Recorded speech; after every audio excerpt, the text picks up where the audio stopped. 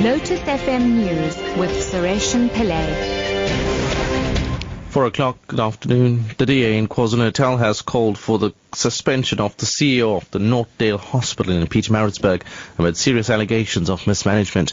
Health MEC Sibongiseni Dlomo gave hospital CEO Felicity Dupree a precautionary transfer and suspended Human Resources Manager Sibongile Ndlovu last week. DA Provincial Spokesperson on Health Imran Kika says dire mismanagement issues have rendered it the province's hospital from hell. We've had an incident where a mother was handed a baby and made to sit for several hours with a dead baby in her hand because she did not receive adequate care. Northdale Hospital was further plagued recently by 2 million rands worth of expired stock found right under the noses of the management. Patients were turned away because of the lack of equipment when this equipment was actually sitting right there under their noses. That hospital has confirmed that it is indeed a hospital from hell. The rain over the past weekend has slightly raised the level of the Hazelmere Dam in KwaZulu-Natal.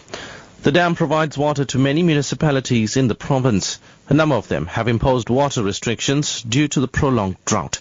However, Umgeni Water's Shami Harichandra says for the dam level to improve significantly, at least 3 days of non-stop rain is needed. We need much more than 126 millimeters of rainfall. But also, there is because of the amount of water because of the amount of rain that occurred, quite a lot of it got soaked into the ground, and now there's a runoff of water from the surface, which will also make its way into the Hazelmere Dam. But the bottom line is simply this: that the situation at Hazelmere Dam has improved slightly, but not sufficient in order for municipalities to lift the restrictions. Umgeni Water will continue to cut back on the production of potable water, and as I've said already, it will be increased to 40%. That's the unfortunate situation as it currently prevails. The Home Affairs Department says while it welcomes research on high levels of corruption in the asylum-seeking process, there are weaknesses in the research methodology. The research, the first of its kind, was conducted by Lawyers for Human Rights in partnership with Wits University's African Center for Migration and Society.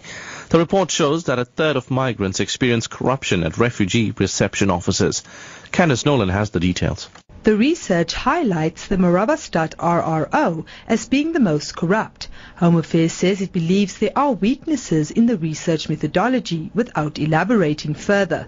Nevertheless, Minister Malusi Gigaba says they are already working to throw out the rot in the system. As a result of the work of a special task team, the minister says they dismissed 30 employees at the Marabastad offices. The minister also advised that asylum seeker services are free of charge and invited migrants to reject all forms of bribery. Candice Nolan, SABC News, Johannesburg. And finally, 5 people have been killed by heavily armed men who attacked a police station in the northwest Indian state of Punjab, close to the border with Pakistan. Army reinforcements have been brought in and Indian security forces have surrounded the police station in the city of Gurdaspur. The BBC's Sanjay Majumdar reports from New Delhi. Police say the gunmen said to be wearing army uniforms hijacked a car early in the morning in Gurdaspur. They then said to have attacked a bus station before entering the town's police station. Police say 5 bombs were also found on a nearby railway station. Gurdaspur is also located very close to Indian-administered Kashmir, and there's some suggestion that the attackers may have entered the state from there. Punjab was at the centre of a Sikh insurgency in the 1980s, although it's been relatively peaceful since. Top story at 4 o'clock. The DA in KwaZulu-Natal has called for the suspension of the CEO of the Northdale Hospital in Pietermaritzburg amid serious allegations of mismanagement. For Lotus News, I'm Sureshan Pillay, back at 4:30.